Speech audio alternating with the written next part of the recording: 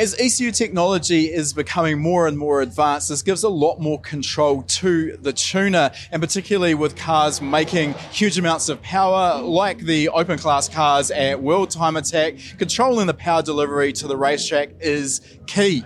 And we're here with Brad Sheriff from Racetech Performance to talk about Motec's M150 platform, and in particular a torque-based ECU model.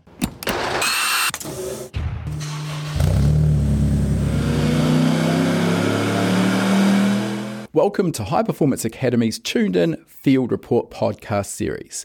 In these special midweek episodes, we look back through our archives to find the best conversations we've had through years worth of attending the best automotive events across the globe. We've pulled the audio from these tech-filled interviews with some of the industry's most well-known figures and presented it in podcast format for you to enjoy as a quick hit of insider knowledge. So, Brad, we hear this term thrown around a lot, torque-based control. What's it mean, and what does that give you as a tuner in terms of control? Okay, I guess going back some time ago, I purchased a cylinder pressure scope, and it was very interesting and an important part of the learning base that we understood what was happening inside the cylinder. And very quickly we worked out that the cylinder pressure had a big relationship with torque. So we started torque mapping engines using boost pressure and not so much ignition timing to limit those values, to try to keep the cylinder heads on things prior to billet engines. And it's always been a bit of an issue with RBs, trying to seal the engines up over a certain cylinder pressure or torque value. So essentially you're talking there about purposely holding the boost pressure a little bit lower through the peak torque area of the torque curve in order to limit and control cylinder pressure? Yeah, exactly. I mean, when boost control, when we first started to play with this, the first thing to do was pull off the electronic control and put a boost T on. Very quickly we worked out that was probably not the effective way to control the engine. And in conjunction with using the pressure cylinder scope and boost pressure, we were able to hold that torque figure flat. Now that was quite a bit more difficult than the options that we have now with this new package, but it was very effective, and it wasn't uncommon when we were sneaking into compression ratios north of 11:1. That we were running, say, for instance, 22, 23 pounder boost at 4,800 to make the targeted torque, and 55 pounder boost if the turbocharger was efficient enough and the exhaust back pressure was still around, no greater than 1.3 to 1, to maintain that torque all the way through to where we wanted to use the engine, so 995. Okay, now you just introduced a term there which I just wanted to clarify a little bit for the viewers who maybe aren't familiar with the Motec product, which we're specifically talking about in this chat. You said a package, which is a firmware package. So just to clarify there, the Motec M150 ECU is really just an electronic box, and what it can and can't do is really completely dependent on the firmware. So we're talking here about a new firmware package which is torque based. So I just wanted to get that out of the way so those who maybe aren't familiar just have a bit of understanding. So what you were talking about there with the scope, that's a fair while back. Yes. Things have come a long way since then. So talk to us about what is included in this new torque based package that you've been developing with Motec, and what does that give you in terms of control? Well, the torque-based package came about through many discussions about the need for a better traction control system. Darren Reynolds from Motec's an extremely clever guy, and Phil Morris put me in touch with Darren, and together we bounced some ideas around. My idea originally wasn't probably to use the torque model, but once we started to tip the ideas together, it certainly made sense to go that way. It's given us the ability to map the engine using a torque target. So we're able to, once the throttle area is set, we're able to put an engine on the dyno. If we've got some relatively close ignition numbers, it's all about having the ignition timing table mapped to MBT or very close to it, because it's impossible for the ECU to work out, if we yank 10 degrees of ignition timing out, the torque value the engine's making. It's an unmeasurable value. So there's a little bit of work in that, but once that's set up, we are able to run the engine. If we select 400 Nm, for instance, it will make 400 Newton meters at the earliest point that the engine's mechanically able to make that, and it'll hang on to it until we're out of turbocharger effectively. So we set a value that we allow it to the maximum boost pressure it can use at a given RPM. Now, that won't be a flat line. It never will be. But it may be 25 pound a boost, for instance, if we were trying to make 1100 Newton meters at 4500. And that, if it needed the range and the turbocharger was capable to work at a pressure ratio of, say, for instance, 50 pound a boost at 10,000, the ECU will use everything you've given it, so the maximum amount of timing in the table plus or minus compensations. It'll use the maximum boost pressure you've told it it's allowed to use. The big advantage here is we also pick up the ability of the waste throttle mapping. So the engine, once it actually becomes boosted, the M1 will wind the throttle back to effectively the minimum amount of throttle to make the targeted torque. So that means from the driver's perspective, if he comes off the throttle pedal by 10% and we're making 1,000 Newton meters, we're going to expect as a driver a reduction of 10% of torque. So from an analog position from the driver, it's a lot nicer thing to operate. All right, so let's dive into that. We've gone pretty deep down this rabbit hole pretty quickly, and I don't want to lose our viewers. So let's just come back a couple of steps. If we think about a conventional throttle system, let's go even cable throttle with a turbocharged engine, and we go to wide open throttle and we get X amount of boost. Let's say that's 30 PSI. Yep. And the problem is that when the driver's at wide open throttle and wants to reduce torque, obviously we reduce the throttle position. But when we reduce the throttle position from 100% to, let's say, 90 or even 80, really the turbo is so good at making boost that it'll probably still stay at or very close to 30 PSI, and we may not actually see any reduction in torque. So it's not until the driver actually gets back to maybe 50 or 60% or maybe even less that we actually start to see a noticeable drop off in torque. Yep. And that in turn makes it very difficult for the driver to modulate throttle position and get a sort of a relevant reduction in torque, correct? 100%. The throttle's more like a digital input than an analog. So we've been mapping for some time waste throttle. I've always been big on that idea. Big power, especially rear-wheel drive cars. We'd map the engine and just say it made 1,000 horsepower at 100% throttle. We'd then map it back. Normally you'd knock 10% out of the next run, and you'd find that it'd make the exact same power once it had boost pressure all the way up to probably 9,000 RPM, and you'd see another maybe 10 to 20 horsepower again at the top with the extra 10%, but only over 9,000. So that would mean then we'd only ask for the last 10% of throttle over 9, and then we'd work backwards from there. What we found fairly rapidly was if we were to use that model and build a table, and we didn't treat the engine as an aspirated engine before it had boost pressure, so it required 100% throttle while the engine was still atmospheric or building boost, the engine was very slow to build boost. So it was a little tricky.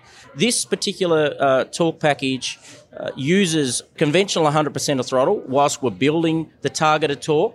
Once it's then approached that target torque value, we target a margin between or pre and post throttle, and we're always looking to maintain that boost margin. So you're talking a boost margin across the throttle body, so you're looking for a differential pressure there. Differential pressure. So the ECU, you could have 70 kPa if you wanted to do that, but 20 kPa is a good working value. So it's not uncommon, for instance, for this engine that's making 1,250 odd horsepower at the hubs, not to exceed on a dry-by-wire throttle on an LS90, not to exceed 50 to 60% of throttle once it's actually up and going down the main straight, and to make the 1,100 Newton meters that we're targeting. Now, obviously, at the backside of the track where Tim picks the throttle up, it'll go to 100% throttle. The moment that it's making the targeted torque, the throttle will be then closed back. He'll still be at 100% pedal, and then we'll maintain that minimum throttle with the 20 kPa margin unless the torque target changed. Okay, so I think probably viewers at this stage might want to rewind a minute or so and just listen through that, because essentially what you've just said there really will probably fly completely in the face of conventional thought process that if we want maximum power, we need maximum throttle, correct? Yeah, certainly, and this probably goes back to carburetor days. If you wanted to run, you wanted to make a big number, you put the biggest carburetor, and if you couldn't get a big enough carburetor, you put 2, and if you could fit 3, you put 3. These days, they were all aspirated engines, and if you look at the efficiency of the engines now, the efficiency of the turbochargers, and the size of the throttle bodies, that's the other thing. I don't know if you remember back when I was little, an XF throttle body was large, and I think they were like 70 odd mil. Now we're talking about an off-the-shelf throttle of 90 mil off an LS. We tend to use the LS a fair bit. I like the digressive opening on the LS. The Bosch throttles are fine too. We find that even on the Hammerhead, it's got one of the smaller Bosch throttle bodies on it, and very rarely to make 1,050 hub horsepower that the throttle on that car, once it becomes pressurised, will exceed 55%. All right. I think we've probably discussed that element of this package in enough detail to move on. Now, obviously, the more complicated a package becomes and the more control functions are in there, one of the balances that we need to keep in mind is, are we making it so complicated that a tuner can't provide all of the information that's required? And what we haven't talked about so far is some of the more advanced concepts, such as modelling how much traction is actually available based on lateral and longitudinal G-force, downforce, etc. So is there a balance you have to keep in mind there so that it can actually be tuned and you don't need to have a PhD in order to be able to put a map in a car? Sure. What we've maintained is that we wanted to be able to migrate a general purpose package across from Motec. So if someone can tune Motec M1, you're able to migrate all of those values over. So we're talking about fuel and VE. 100%. And same with boost pressure. So ignition and VE, I should say. Yep, 100%. There'd be 80% of your package that will come across. So that part of it, you could plug those numbers into an engine, start the engine, and you could then, within one run on the dyno, screw that torque value to 500 Newton meters, and you would achieve that. Now, there are a few things that are extras, as we discussed. Now, whether you wish to tune those or whether you wish to wind the traction model right up out of the equation, say, well, I don't want to use our traction model, which is our predictive value, taking downforce, centre of gravity, etc., that's completely up to the tuner. But and the other thing too, from our perspective, when I say our Motec, we want to be able to supply this package with some really, really good numbers that are usable. Now, they may not be right, 100% right, but as Murray Coote would say, they're 80% right and 20% not wrong. So this is something that we work on a lot, is that we have to have the whole car 80% right, and those numbers that would be in there, if you were out by your centre of gravity by 1.5 inches, trust me, there's many things in the car that you'd probably want to concentrate on before you're worried about that. All right, so just to paraphrase there, the actual tuning process with this torque-based model is no different to a conventional Motec GPRP, and then the torque targeting is over and above, and you don't need to use any of the other trickier stuff, which we're going to dive into if you don't want to. Look, no, you definitely don't. The only thing we need to tune that's additional is our throttle area table. Now, our throttle area table is very basic to tune. It probably would take you somewhere between, it's a static loaded value. It'd probably take you somewhere around 5 to 8 minutes to set that as a separate tuning tool. And it's as simple as literally holding the engine at a given amount of load and queuing it, and then going to the next load site, queuing it. There's no rocket science in it. And just for those who are non-Motec, when you say queuing it, the Q key is basically an auto tune for some of the tables. Yep, and there may be a couple of places, if you were to start on the throttle area table 3/4 of the way up, the numbers must run in a linear fashion upwards, and you may have to go back and touch a couple of the lower sites up. But look, the other thing we're going to do is be able to supply a table, and I guess depending on who you buy the package from and how much support you want, if you say, look, I've got a 90mm Bosch throttle body, LS throttle body, it's non-modified, I've got a 72mm Bosch, we can supply you those area tables. Do you want to take your car knowledge game to the next level? Join us in the next free lesson at hpacademy.com/free and start developing your own skills today. Now, let's get into the sort of the nuts and bolts of why this is all valuable, though, which really comes down to what the tyre can actually put to the track. So this is really the whole reason for incorporating this advanced torque model, is that as the car goes around the track, the amount of torque that can be transferred to the tyre is going to depend on a number of things. The gear ratio is obviously going to be a big impact because that's a multiplier of our engine torque. Then we've got the speed of the car, because with downforce we get more traction as the car goes faster. But then as we go around a corner and lateral G-force increases, that also affects things. So can you talk to us a little bit about how all of that modelling works and how you incorporate that? Okay, so it's basically we input the weight of the car. We work out a value that we think, if you don't have shock potentiometers, and a lot of guys won't have that, we'll take a stab at what the downforce values will be. Now, once again, we've got to be 80% right, 20% not wrong.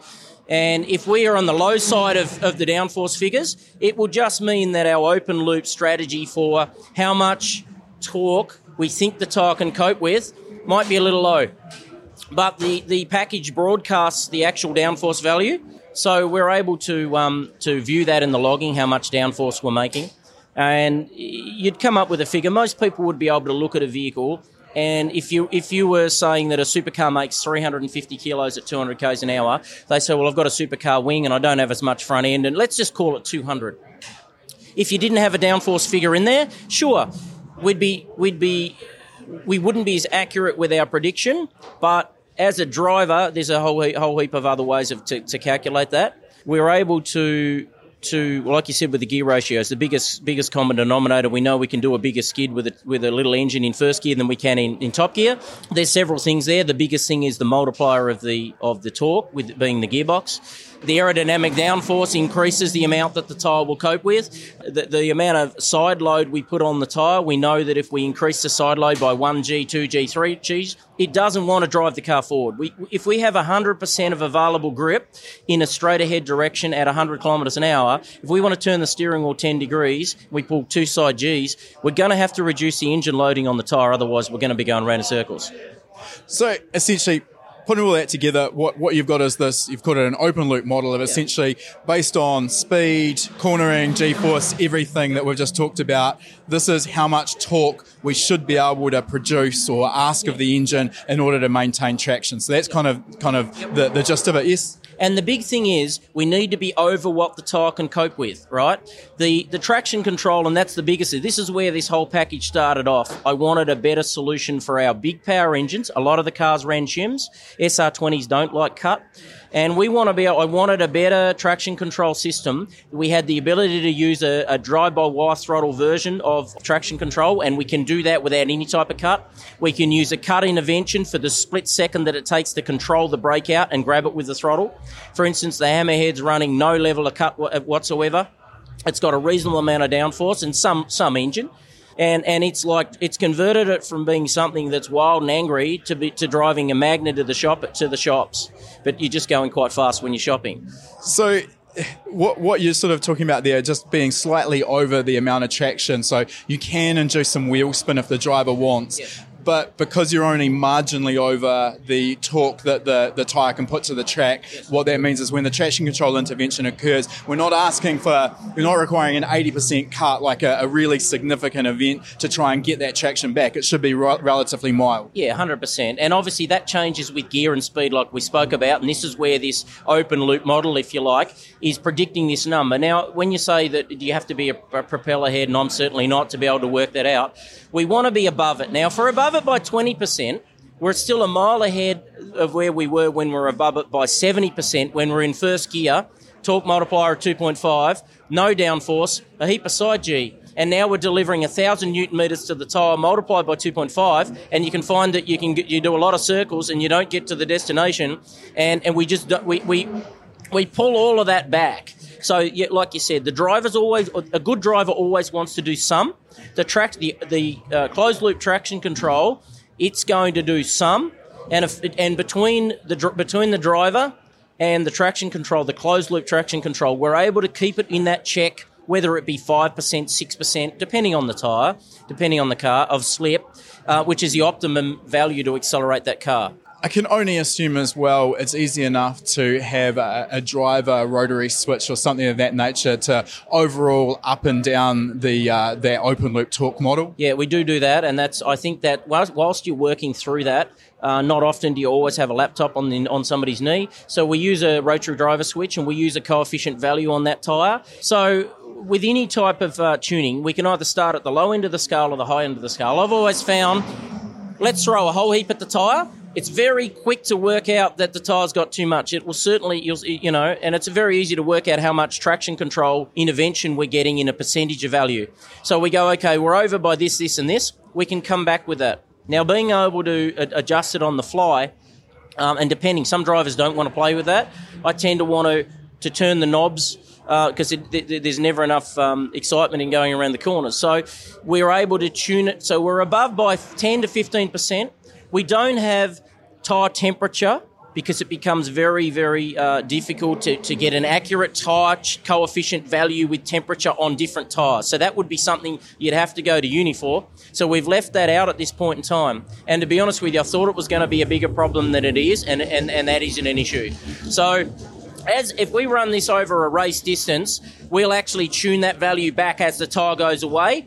On the warm-up, normally we're trying to work the tyre and the slip value quite hard, so you don't worry about it. You let the tyre shake its head. Once the tyre's up, it's in the happy window. The tyre normally will always go backwards over the length of the race, so we'll ask a little bit less, winding it backwards as we go. The way the traction control, the closed-loop traction is, to be honest with you, the torque model isn't anywhere near as important as what I thought it would be, because it is so effective at controlling the slip within check, but still allowing you to have enough engine to drive it off the outside tyre. And without any cut intervention using throttle, we don't have the issue. Some of these big engines making 12, 13, 1400 horsepower, they'd be on the cut 60% of the lap. The engine wouldn't stay together.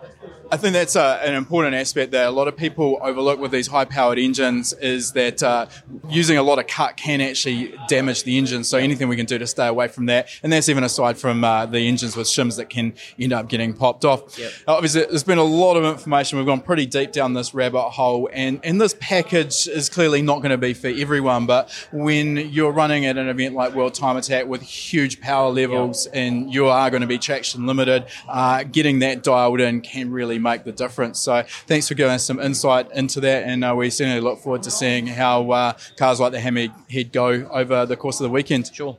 If you enjoy this podcast, please feel free to leave us a review on whatever platform you've chosen to listen to it on. It goes a long way to helping us get the word out there.